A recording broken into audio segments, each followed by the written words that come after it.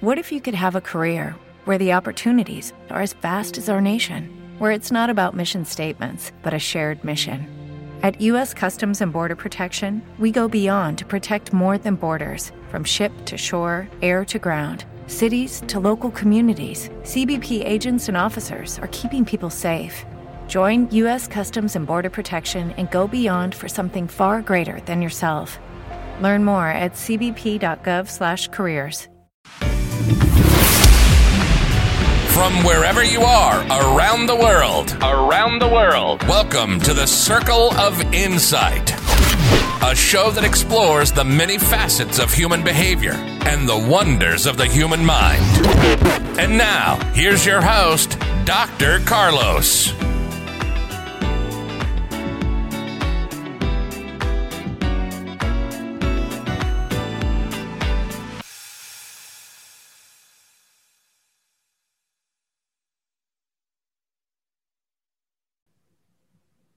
Welcome, everybody. Well, today we have a great guest with us. It's Dr. Larry Young. He's a professor in the Department of Psychiatry at Emory University. And he's got this great book that I really enjoy called The Chemistry Between Us, Love, Sex, and the Science of Attraction. So I don't know about you, but this is always a great topic to talk about when it comes to love and attraction. And before we get started, just remember we have a show Monday through Friday, 12 p.m. Pacific time. If you want to support our show, hit that share and subscribe button. But let's go ahead and get started on the discussion of science and attraction. So welcome to the show, Dr. Young. Thank you. Thanks for having me. Thank you for being here. This is really a popular topic. Everybody always wants to know about love and attraction. And we're going to cover a lot of different areas.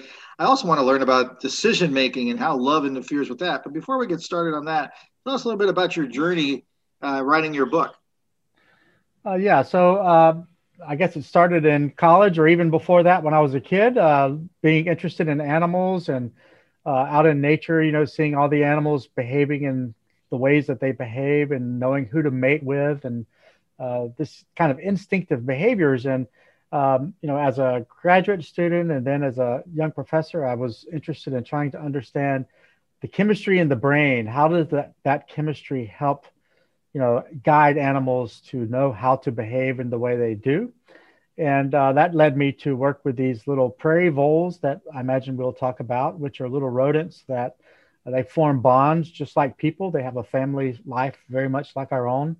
But the cool thing is that we can study them in the laboratory and understand how chemicals act in the brain to create those kinds of bonds. And over the years, I just realized that there was a lot of public interest in understanding how our body, works to create emotions and things like love. Everybody experiences love and they want to know how it works. And so that was really the impetus for writing the book, to try to translate this, real scientific knowledge of how the brain works to create these emotions to where everybody could understand it.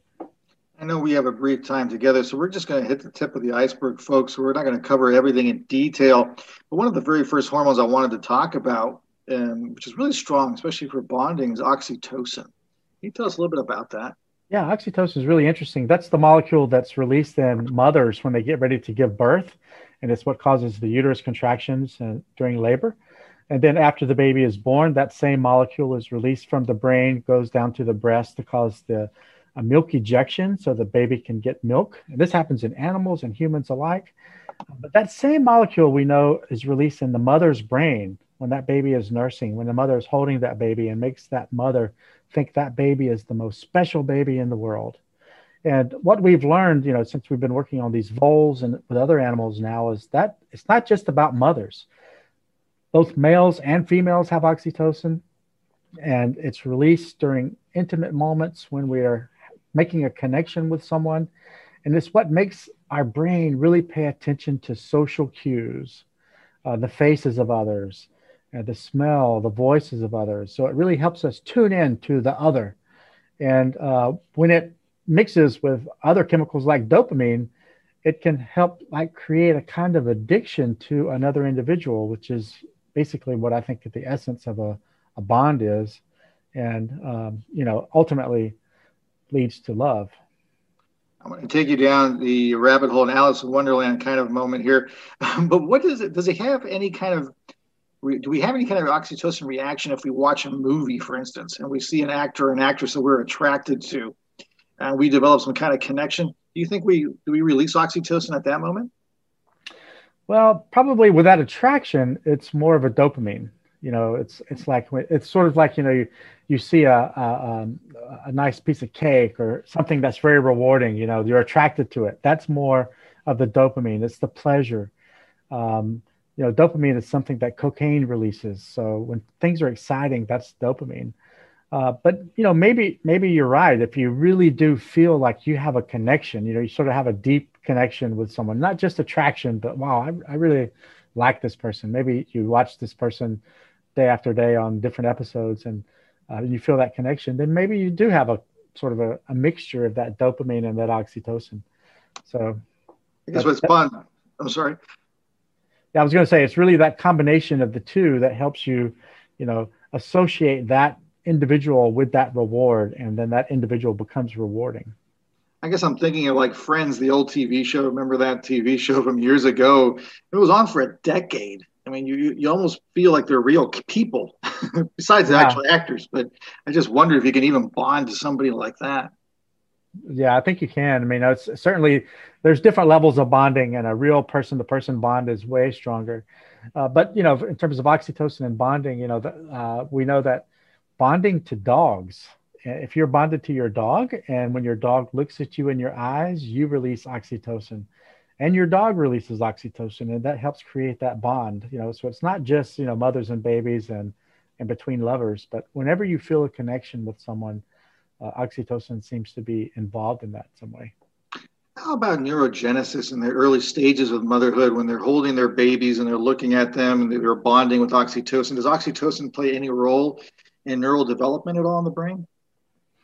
You mean in terms of the baby or the mother? Of the baby, or both, I guess. Oh, yeah. So we know that, for example, we've done studies with voles that show that, voles that they form these pair bonds that when they become adults, and if they experience neglect, so their parents don't get to lick and groom them a lot as their pups, when they grow up, they're not able to form bonds themselves unless they have high levels of oxytocin receptors in certain parts of the brain. So this suggests that nurturing, that licking and grooming that the mothers give to these pups releases oxytocin and then helps shape that social brain so that later they can form healthy relationships.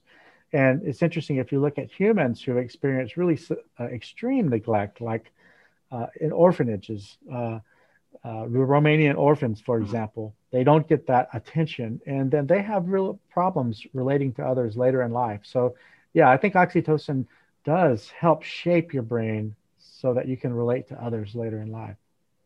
Fascinating stuff. And again, folks, this is Dr. Larry Young from Emory University. You can find his book, The Chemistry Between Us, Love, Sex, and the Science of Attraction. Just to give you an update, tomorrow we're going to have a paramedic who's going to join us tomorrow to tell us about the life of a paramedic during these times.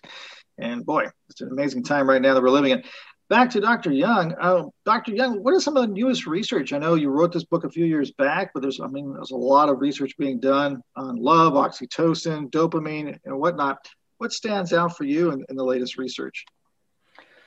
Well, I guess there's a couple of answers to that. One is that there's been a lot of work now showing that what we've learned from these little rodents, these voles, actually applies to humans. So, for example, in voles, we've learned that oxytocin and dopamine interact in this reward center called the nucleus accumbens to help the partner become really rewarding, like we become addicted to the partner. And there have been studies in humans that show that if men look at their partner and you give them intranasal oxytocin, it really activates these same reward centers. But it doesn't activate those centers if those men look at other women. So it's not just about sexual attraction or whatnot. It really is that this oxytocin is helping this particular circuitry of the brain respond to your partner. So that's one aspect. But neuroscience has gotten really highly developed and sophisticated, and so now we can begin to look at neural circuits at a much more sophisticated level and see how that flow of information about the partner, in humans that would be the face and the smell and the voice of the partner, how that information flows through the brain, through the amygdala, the hippocampus, and then to this reward area, this addiction area.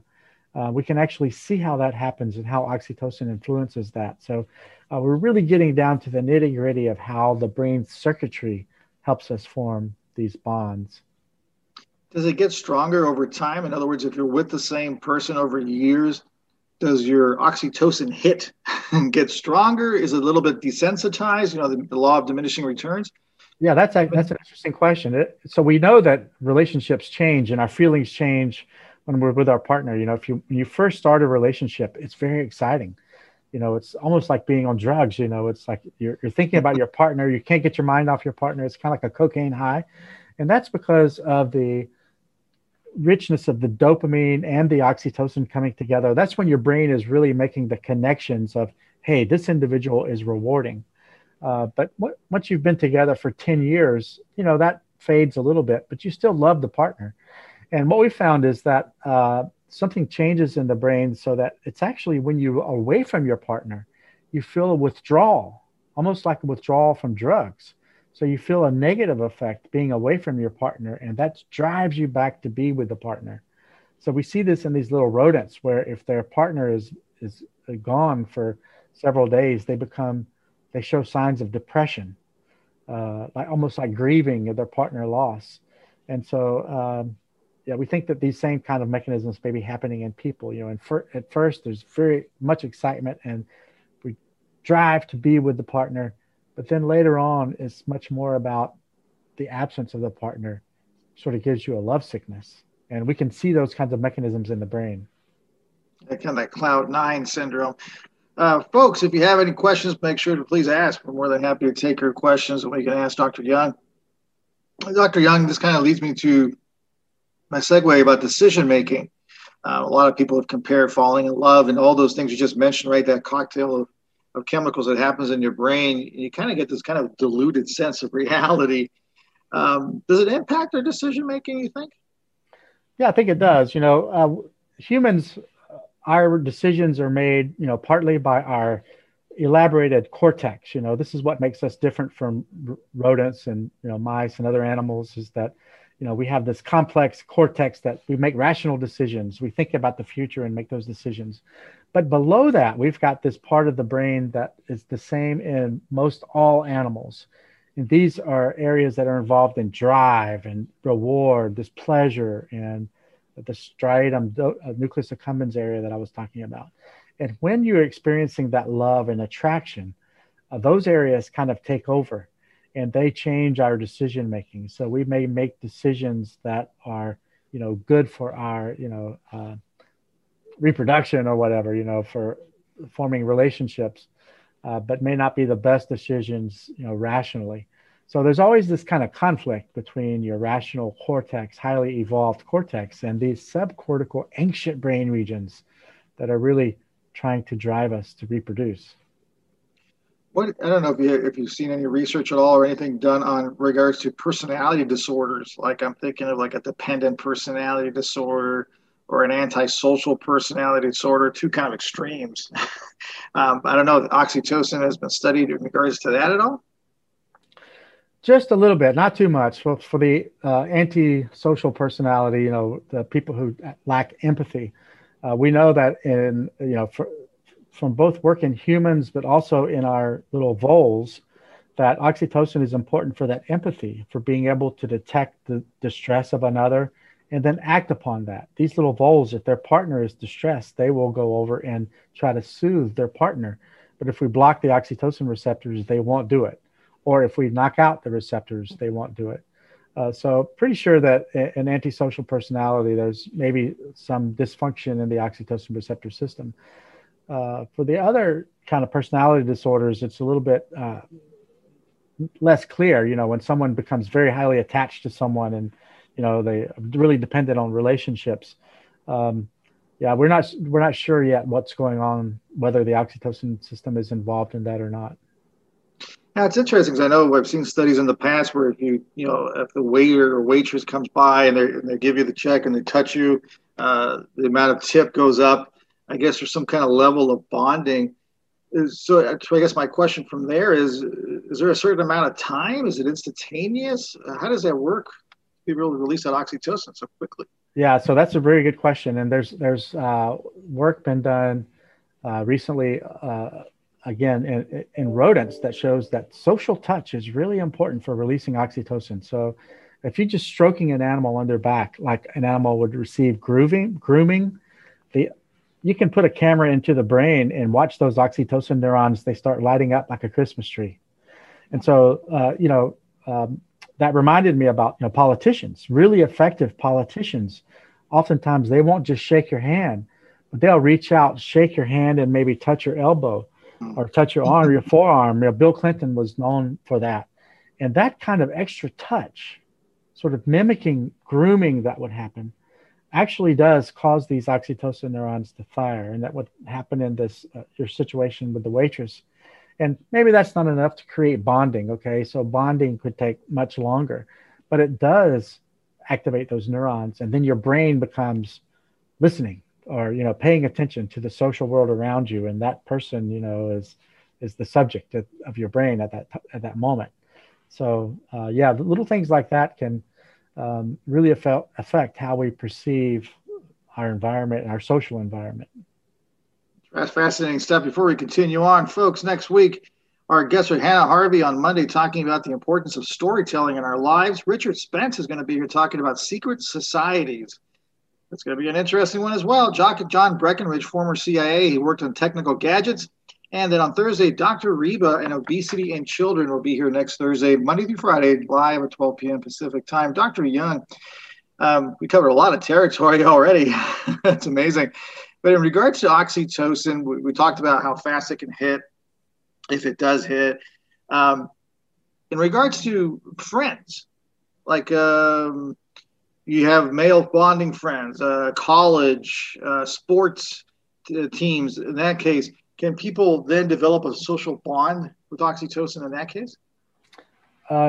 Yeah, I think that's the case. So not only friends, but like in the military, for example, the individual members of a unit become very highly bonded. And then actually when they come home from that and they're separated, they actually experience this kind of like a grieving behavior, being away from their partner, that may be related to this withdrawal from oxytocin.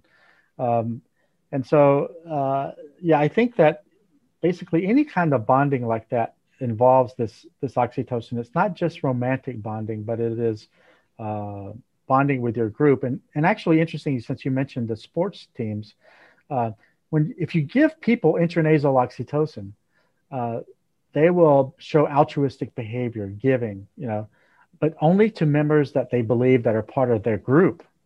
They will be more defensive to people that are outside of that group. And you can, in the laboratory, sort of manipulate what that group is. You can say you're all in the same football team. And then oxytocin would make you more aggressive to those that are not on your team. You can make it a political party, a religion, or whatever kind of group you want to make it. So it's sort of, there's an in-group, out-group effect, which is kind of interesting. Well, that's really fascinating, yeah, because I can have a lot of I guess the first thing I'm thinking of is treatments. Is it possible? Are they even looking at treatments? I can just see this huge spray being released into the prison system, but I'm not sure how effective that would be. But are they doing any kind of treatments with oxytocin? Oh, yeah. So this is really important, actually. This is why I do the work that I do, because as I mentioned, it increases the salience of social stimuli, makes your brain pay attention to social cues. This is actually something that would be very useful in autism. Individuals with autism, that makes up about 1 in 68 individuals. Their brain doesn't perceive social cues like the rest of us do.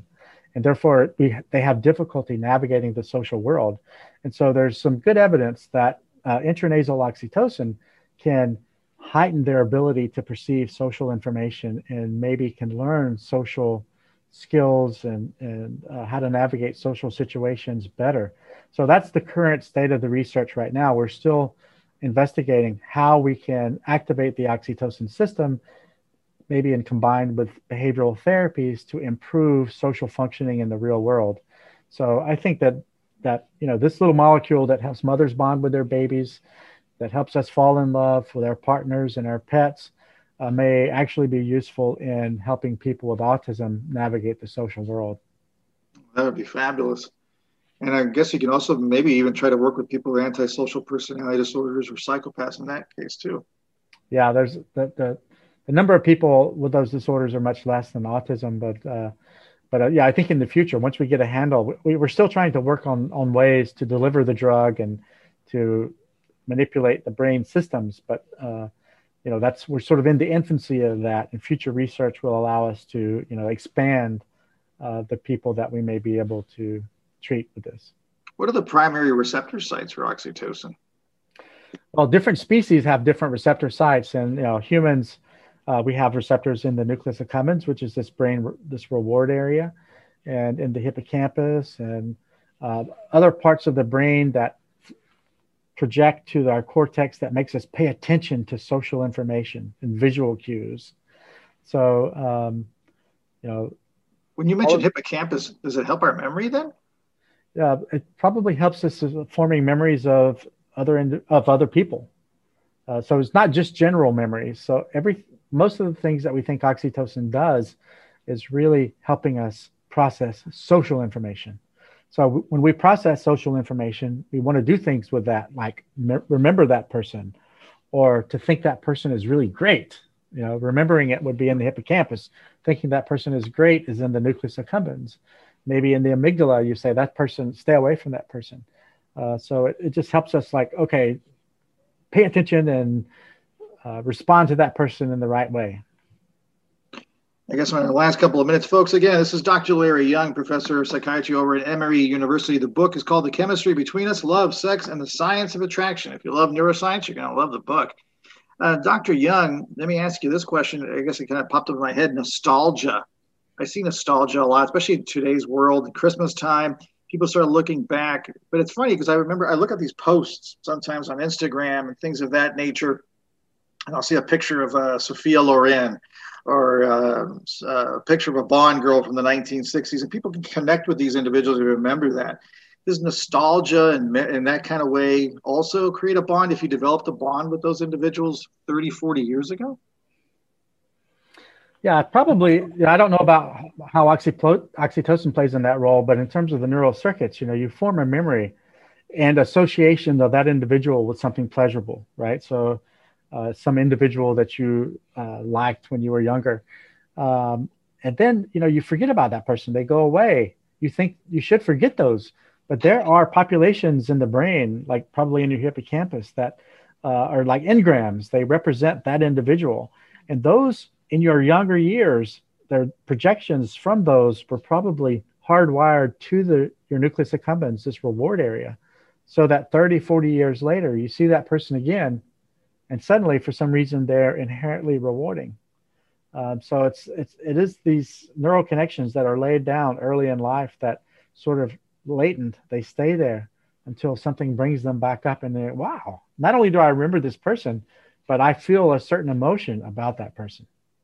Yeah, it's really amazing. I know I get a dopamine hit just looking. I was, oh, Sophia Loren, boom. This is so bizarre. Now, I guess our last question towards the end here. What do you see on the horizon in regards to oxytocin research? Where are we heading now? I know you talked a little bit about treatment, but what else are we looking? Yeah, I think in terms of treatment, I think that we're looking towards developing drugs that can maybe spark our own oxytocin release, because our oxytocin neurons go to lots of parts of our brain. And it would be really great if we could have a drug that in a specific context could cause those neurons to really light up like a Christmas tree, like I was mentioning earlier with social touch. But if you could pharmacologically do that so that they could be released under certain social situations, you could really improve psychiatric treatment for disorders. And again, that's really why we do this work, is we want to benefit mankind somehow in this through this knowledge. And I think that that's really going to be the future. It's not going to be creating a potion that someone could slip in someone's drink and at a bar and cause them to fall in love with them. That's not ethical, but maybe it's possible, but we shouldn't do that. Yeah, that reminds me of that. What was that movie with the perfume guy? Remember? I don't know if you ever saw that he was creating these perfumes that would force people to fall in love with him of some sort. Yeah. I don't know if it was oxytocin or not in that. I guess that does bring me to one more question, if you don't mind. Is there a possibility of having too much oxytocin? Well, I'm not sure about that, but there is a disorder called Williams syndrome, where usually this is in young females, and uh, they tend to be trusting of everyone. They go up to everyone and just talk and talk and talk, and it's like even perfect strangers. And this has been associated with pathologically elevated levels of oxytocin. We don't know that that is the cause, but of this unusual behavior. But that is something that you can imagine, that if someone's just too quickly to bond with someone, even a stranger, that's not appropriate, and it's not healthy, and it's not a good behavior to do. So, maybe there are disorders where that happens and creates a behavior that's not a good thing.